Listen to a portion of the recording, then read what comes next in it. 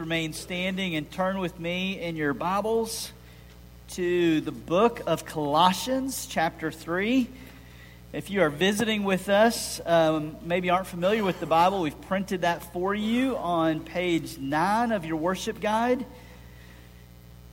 This is God's Word, Colossians chapter 3, starting with verse 5, reading through verse 17. Put to death, therefore, what is earthly in you: sexual immorality, impurity, passion, evil desire, and covetousness, which is idolatry. On account of these, the wrath of God is coming.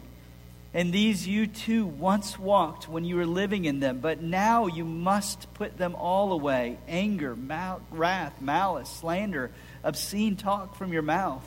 Do not lie to one another, seeing that you have put off the old self with its practices and put on the new self, which is being renewed in knowledge after the image of its creator.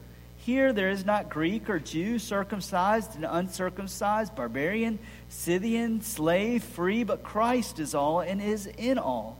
Put on then, as God's chosen ones, holy and beloved, compassionate hearts, kindness, humility, meekness, and patience, bearing with one another, and if one has a complaint against another, forgiving each other, as the Lord has forgiven you, so you also must forgive. And above all these, put on love, which binds everything together in perfect harmony. And let the peace of Christ rule in your hearts, to which indeed you are called in one body, and be thankful. Let the word of Christ dwell in you richly, and admonishing one another in all wisdom, singing psalms and hymns and spiritual songs with thankfulness in your hearts to God. And whatever you do, in word or deed, do everything in the name of the Lord Jesus, giving thanks to God the Father through him. Lord Jesus, you're resurrected and reigning. You have all power and authority in heaven and on earth. And when you speak, amazing things happen.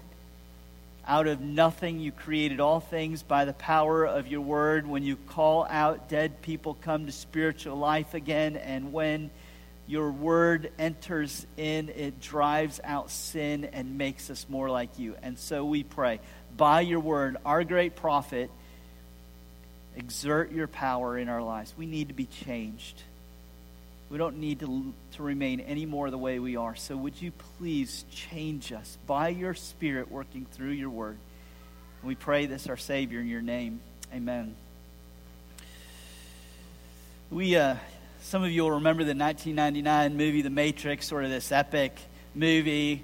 And the kind of the plot line was there was one guy who didn't quite know he was Neo, literally means new. He was the new guy, and he had to kind of figure out his new identity. And there was a litmus test that his leader in the movie gave him, and it went like this: asked him this penetrating question: Don't you get that feeling that things are not the way they're supposed to be? That nagging feeling that there might be something better. It resonates with us. Like, if that was the litmus test, that he was the one, that there's a dissatisfaction in the way we are, that's all of us, right? It's not the litmus test for the esteemed and exalted hero of the story. It is the litmus test for real spiritual health. Are you dissatisfied? Don't you get a sense, a groaning dissatisfaction with who you are? Do you get a sense, I don't want to be this way anymore? That nagging feeling that there has to be something better should get turned outward on the world like a dissatisfaction. The world's broken and it needs to be better, and so we exert ourselves on the world trying to make it a better place. But for those who are in Christ, it doesn't just get turned outward, it gets turned inward. I need to be better. I need to be different than I am. I need to be a different person. That creates some dissonance, some tension in the Christian life. You look outward, you look inward, and this is what happens. I need to be somebody different, but I can't get there. It's like It's like standing on the edge of the Grand Canyon and someone telling you that on the other side something glorious that you can possess if you could just jump over. Like, I'd love to. I just don't have the ability to in myself. And you can probably resonate then with the Apostle Paul, who said this, I don't understand my own actions.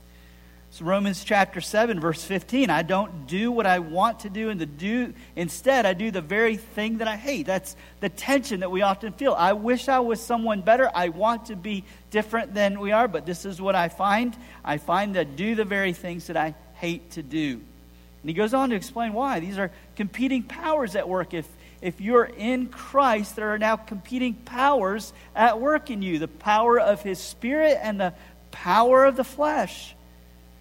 And he says this, goes on, for I know that nothing good dwells in me, that is, in my flesh. For I have the desire to do what is right, but not the ability to carry it out. And you felt that, and you have felt like there's something terribly wrong with you. Like you're not measuring up to what God would have you be. But here's the Apostle Paul saying to us, this is the common experience of the Christian, the tension that's going on. We look inward and we see sin there. And we put these words to our lips. He gives us words to describe the tension. Wretched man that I am. Who will deliver me from this body of death? Thanks be to God through Jesus Christ our Lord. This is Paul's main point in the book, the letter to the Colossian church as well. It's a theme that he carries out through all. It's often lost, and it's this. Only Jesus has the ability, the power to deal with sin, and He has to do it by His death and resurrection. The problem of sin has to be dealt with by Jesus, and He deals with it in three ways. He deals with the penalty of sin, the power of sin, and the presence of sin. Right? This is at the cross, and Paul kind of lays this out. Right? At the cross, chapter 1, verse 14, by the death of Jesus, we have forgiveness of sin. There's the penalty of sin wiped away. He picks it again up in our passage, saying that we need to forgive as God has forgiven us in Christ. At the cross, he deals with the penalty of sin as Jesus bears our guilt, dies our death, and is raised to new life, giving us His righteousness. He deals with the penalty of sin. But for most of you, getting saved, that's it. That's all you think of. That's only a third of the gospel and its power. Because Jesus also in His death deals with the power of sin. And this is Paul's main point to the church of Colossians. And he picks it up in chapter 2, verse 11, as in other places. He reminds them, in Christ, you were circumcised with a circumcision made without hands by putting off the body of flesh.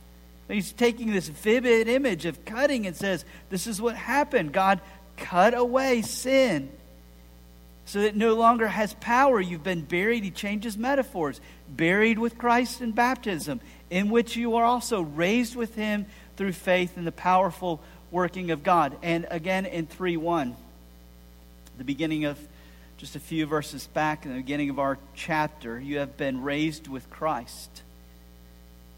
Jesus has dealt with the power of sin. You're no longer its slave if you're in Christ. We need to think of sin, as I've been saying over the last few weeks, if you think of sin as just something we do, this aspect of the gospel will never make sense to you. But if you think of sin as an imprisoning power, a power that is at work in us, then we'll understand what Paul says in Romans 6:20, that we're slaves to sin, and a slave, we're joyfully obedient to the master of sin until we come to faith in Christ. And then He sets us free by cutting away sin's nature. It no longer has dominion over us. There's a new domineering power that is at work in those who belong to Jesus Christ. Jesus, by His death, cuts away sin's reign in our life, raises us to new life. We sing this in so many of our hymns. Oh, for 1,000 tongues to sing. He breaks the power of reigning sin. He sets the prisoners free. that Jesus' cross is the double cure we sing, setting us free from both sin's guilt and power. But here's where Paul now is going in Colossians chapter 3. Jesus also, by his death and resurrection, deals with the remaining presence of sin. The penalty, the power, the presence. This is what his death means to us. This is the full orb of the gospel. And Paul frames it this way. This is, look, if you belong to Jesus, you belong to a new realm. Right? We've said we want to change the metaphor of the gospel to not just an insurance policy that gets us into heaven one day, but it has no present value to us, to entering into a kingdom where Jesus reigns and sin doesn't reign anymore. A realm where Jesus is victorious and he's putting all things back together. A life from above. This is what Paul's saying. Don't do earthly things anymore. That's the broken, fallen world. Don't do the way the earth does things. The world does things. Life from above, he's now telling us, is marked by a decisive power in the resurrection of Jesus that should create a decisive change in the way we live our life. So there's life from above and life from below, put to death, verse 3 of chapter 5, the beginning of our passage this morning. Put to death, therefore, what is earthly in you. And again, he doesn't mean just kind of the earth and, common things. What he means is there's a new kingdom that's come. The old kingdom is earthly. The new kingdom belongs to Jesus. So put to death, therefore, what's part of this old kingdom: sexual immorality, impurity, passion, covetousness, evil desire. On account of these things, the wrath of God is coming. And then in verse 8, but you must put these things away: anger, wrath, malice, slander, obscene talk from your mouth. Do not lie to one another, seeing that you've put off the old self with its practices. And I thought about this week. This list is just what so easily comes out of me. This is what comes out of me naturally. I don't have to work to produce these things. These are the things that, given over to myself and just set on the trajectory of my life, I am an expert in these things. This is where the natural tendency of my life goes.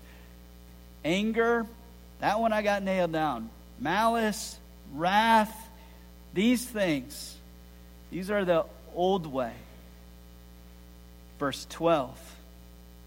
The way from above sounds so different. This old way, the way from below, it takes no power. I've got the power in me to produce these things. The kind of things that are from above, the life from above, the life of God's kingdom, verse 12 and through 14.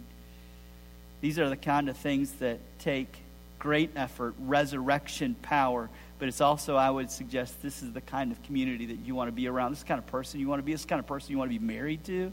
This is the kind of person that you want your children to be. This is the kind of person you want your employer to be. I mean, this is beautiful. This is a mark of flourishing. If we had had a world like this, it would look like the new heavens and new earth that we've sung about.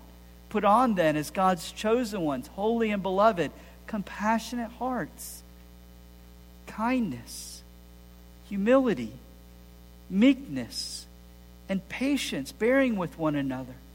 And if one has a complaint against another, forgiving each other as the Lord has forgiven you, so you must also forgive. And above all these, put on love, which binds everything together in perfect harmony. And here's Paul's point. There's a point he's been making through the book of Colossians. That's, if you want to know what the new heavens and new earth looks like, it's not little angels playing harps. That doesn't sound very exciting. It's a community that's marked by these things. The kind of things that we long for, where we relate to each other in wholesome, flourishing ways. And here's what Paul's making the point of. This, the way from above, has broken in to this old, broken world. This old, foreign world is now inhabited by Christ and His kingdom. And He's making new people who should be living this way. So take off the old way and put on the new way. These things that come easy with us, we've got to resist by saying this: I belong to Jesus. I want to live for Jesus. And I want to become like Jesus. Colossians 1:10, walk in a manner. This is what the Vieras promised when they became members today, straight from Colossians 1:10. Walk in a manner worthy of the Lord, fully pleasing to Him, bearing fruit in every good work. And then reiterated in chapter 3, verse 17, the end of our passage. Whatever you do in word or deed, do everything in the name of the Lord Jesus, giving thanks to God the Father through Him. I mean, the picture of life from above not only is a picture of human flourishing, it is the way Jesus interacted with all people and interacts with us. With compassionate hearts that look at someone suffering and enters into it in kindness. Kindness is different than what I call Southern niceness. Southern niceness is like, we're going to be nice to you, but we really don't like you. Kindness is a genuine disposition married with gentleness oftentimes. Forgiving one another. This is the way from above. This is the way God has dealt with us. And here's where I think oftentimes we fail. If you're a student at Zion Christian Academy or you've been around me long enough, you'll hear me say, my greatest fear for us as a church and a school is not the infiltration of the world, but a Christless, powerless Christianity that has no power over these type of natural tendencies that come right after us. And so many of us live defeated and hopeless because we hear these commands of Jesus, we see the wisdom of putting them into action, and we forget that we have no power in ourselves. Listen to what John Owen says. Discouragement. Again, this kind of tension. We all feel, all genuine Christians over time and space have felt this way. This is what he says. Owen was a 18th century Welsh pastor, great theologian, wrote a definitive work on sin and temptation. But in that he says this: this is the saddest warfare that any poor creature can be engaged in. This is what he describes as the saddest warfare. A soul under the power of conviction from the law is pressed to fight against sin, but has no strength for the combat. They cannot but fight, and they can never conquer. The law drives them on, and sin beats them back. Sometimes they think, indeed, they have foiled sin when they only raised a dust so they can't see it. That is, they weaken their natural affections of fear, sorrow, and anguish, which makes them believe that sin is conquered. And when it is not touched, it's not even been touched, it just kind of lays dormant, he's saying. And by the time they are cold, they must go to battle again, and the lust which they thought to have slain appears to have no wound. You felt that, haven't you? Just momentary advances and then finding out, man, this is things just been growing all along. And so here's Owen's point and Paul's point. Here's Owen's point on Paul from Colossians chapter 1. The problem that we have, we cease to experience and see the fruit of the kingdom produced in our lives because life comes from above and we've ceased to hang on to Jesus. And when we cease to hang on to the head, Paul says in Colossians chapter 2, you've kind of tried this on your own. You cease to hang on to the head. And it's like the Christian life is like learning to water ski. You have to water ski. You got to put in a little effort. There's effort to be lived in the Christian life. But no matter how much effort you put in to trying to water ski, if you are not connected to a source of power much greater than what you're trying to do, you're just floundering around in the water. If you're going to be connected, if you're going to water ski, you've got to be connected to a tremendous source of power that pulls you, it animates you. And so let me give us 5 things. 5 things that what Paul here is put on Christ. He's using the imagery of taking off old patterns. We're going to get back to this and putting on new patterns. Putting on Christ. First, you got to remember, if you're going to experience this kind of power that kills sin and makes us alive with the power of the way from above, you've got to remember what Jesus is up to. Verse 10. Having put on the new self, which is being renewed in knowledge after the image of the Creator. And you hear that language from Genesis chapter 1.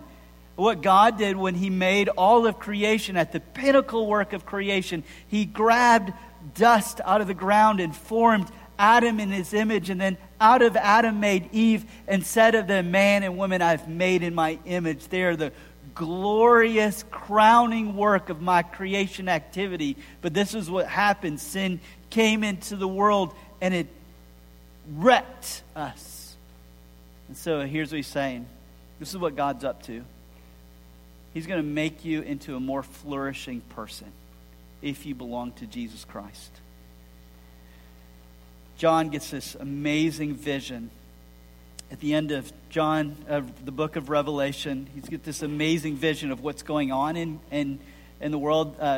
The book of Revelation isn't primarily about what's going to happen in the future. It's primarily about what God is doing now behind the scenes. It's kind of veiling, pulling back the curtain, seeing what God's up to.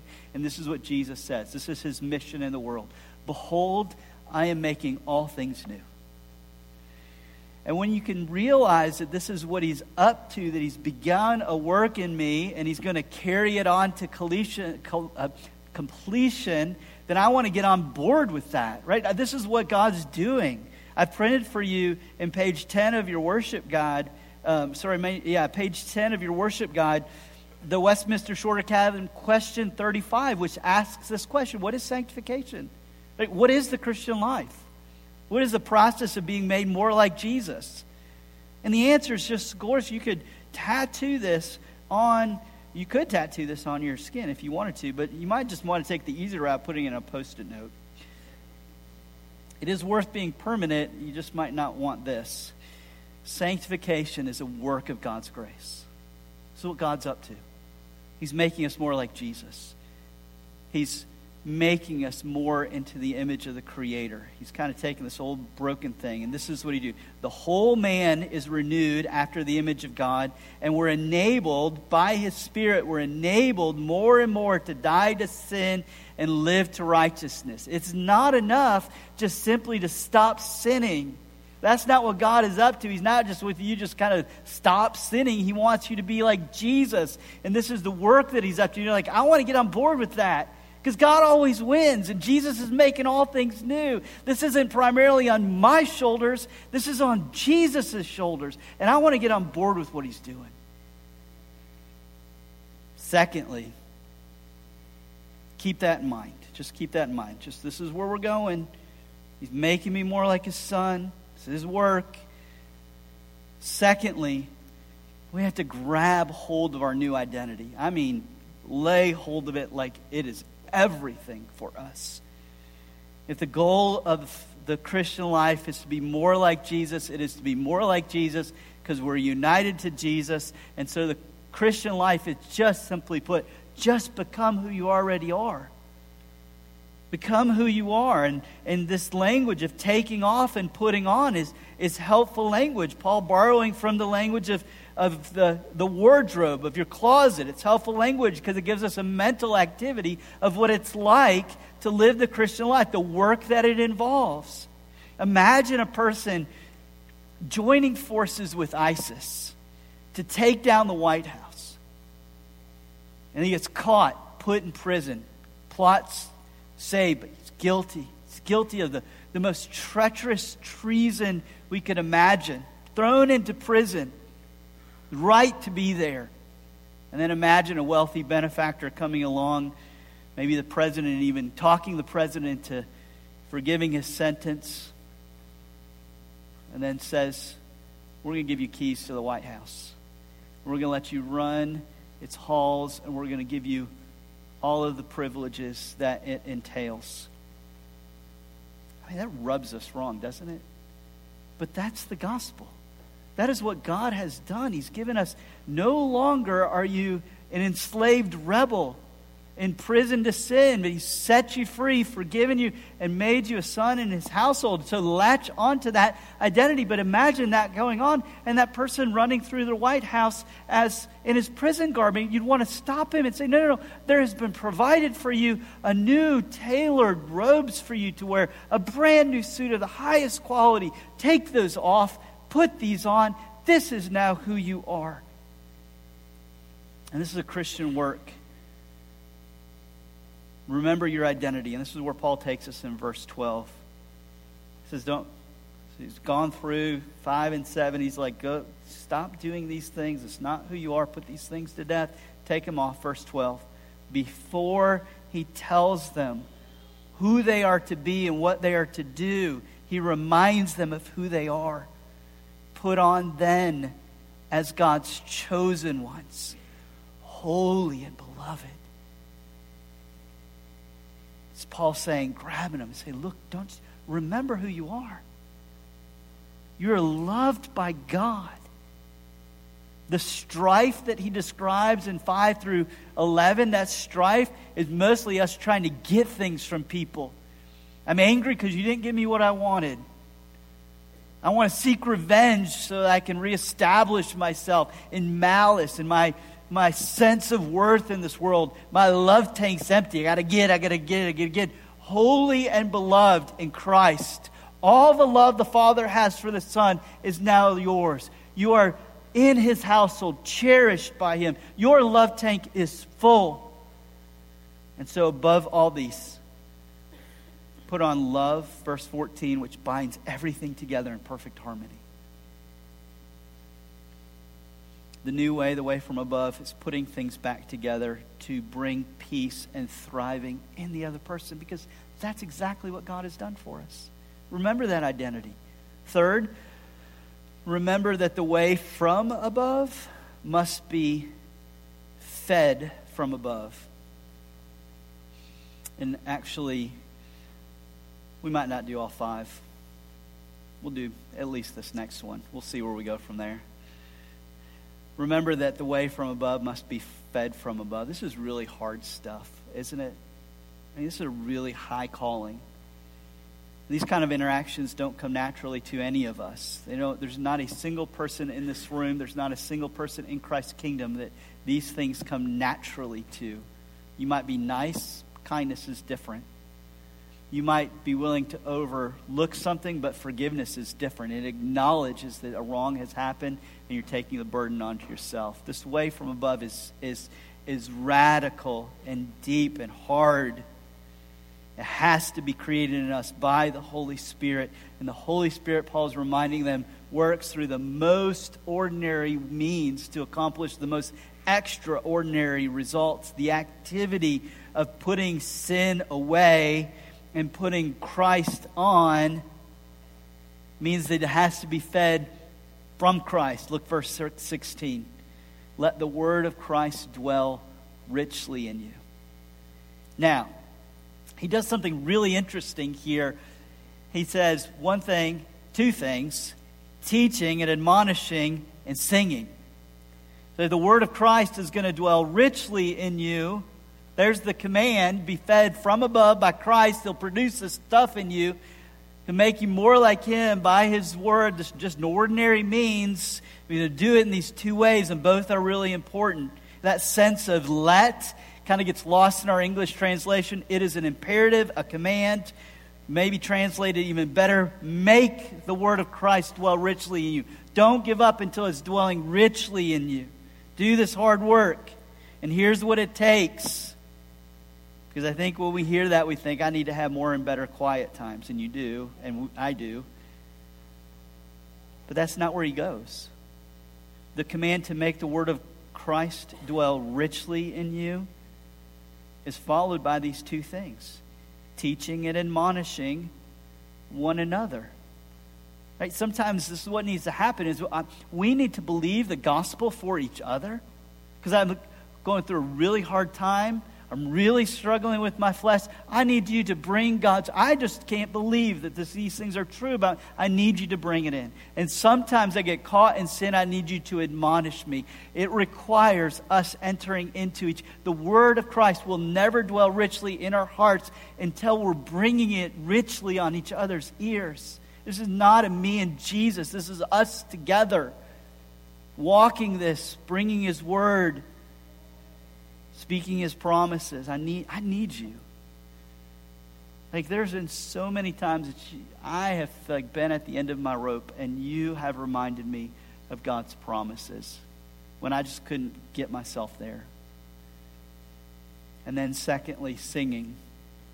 Singing psalms, hymns, and spiritual songs. He repeats this in the book of Ephesians, the same pattern.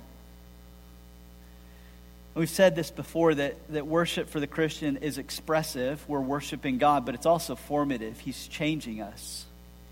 And you've heard me say before, I think I have the best seat in the house because there are a lot of Sundays when I just get here and I have found myself really struggling. And then I hear you sing. And what happens is, what goes from being theoretical and by faith goes from being real and by faith, because you've embodied it. I've heard you sing. And the Word of God then dwells richly in me. I can't tell you how many times I've been really struggling in prayer, and words to songs are brought up by the Spirit and help me. I can't tell you how many times I've really been frustrated or angry, and words of hymns come to my heart and change me. The Word from above feeds the life from above. Lastly, we're going to do 4, not 5. Lastly, because this is too good. Lastly, because it's really important, be thankful. 3 times, this really struck me over the weekend. 3 times in these last 3 verses, Paul brings in thankfulness. The end of verse 15, be thankful. The end of verse 16, sing with thankfulness. Verse 17, whatever you do, do it with thankfulness. Seems to be this key thing in my life that seems to be absent, and most of the time leads to me being cut off from Jesus, not experiencing His power in my life. And David Brooks wrote this article on his kind of experience with gratitude. The New York Times, he penned this article and he says this. He says, this is what happens. Sometimes I'm grumpier when I stay at a nice hotel. I have certain expectation that the service is going to be provided as to a certain caliber.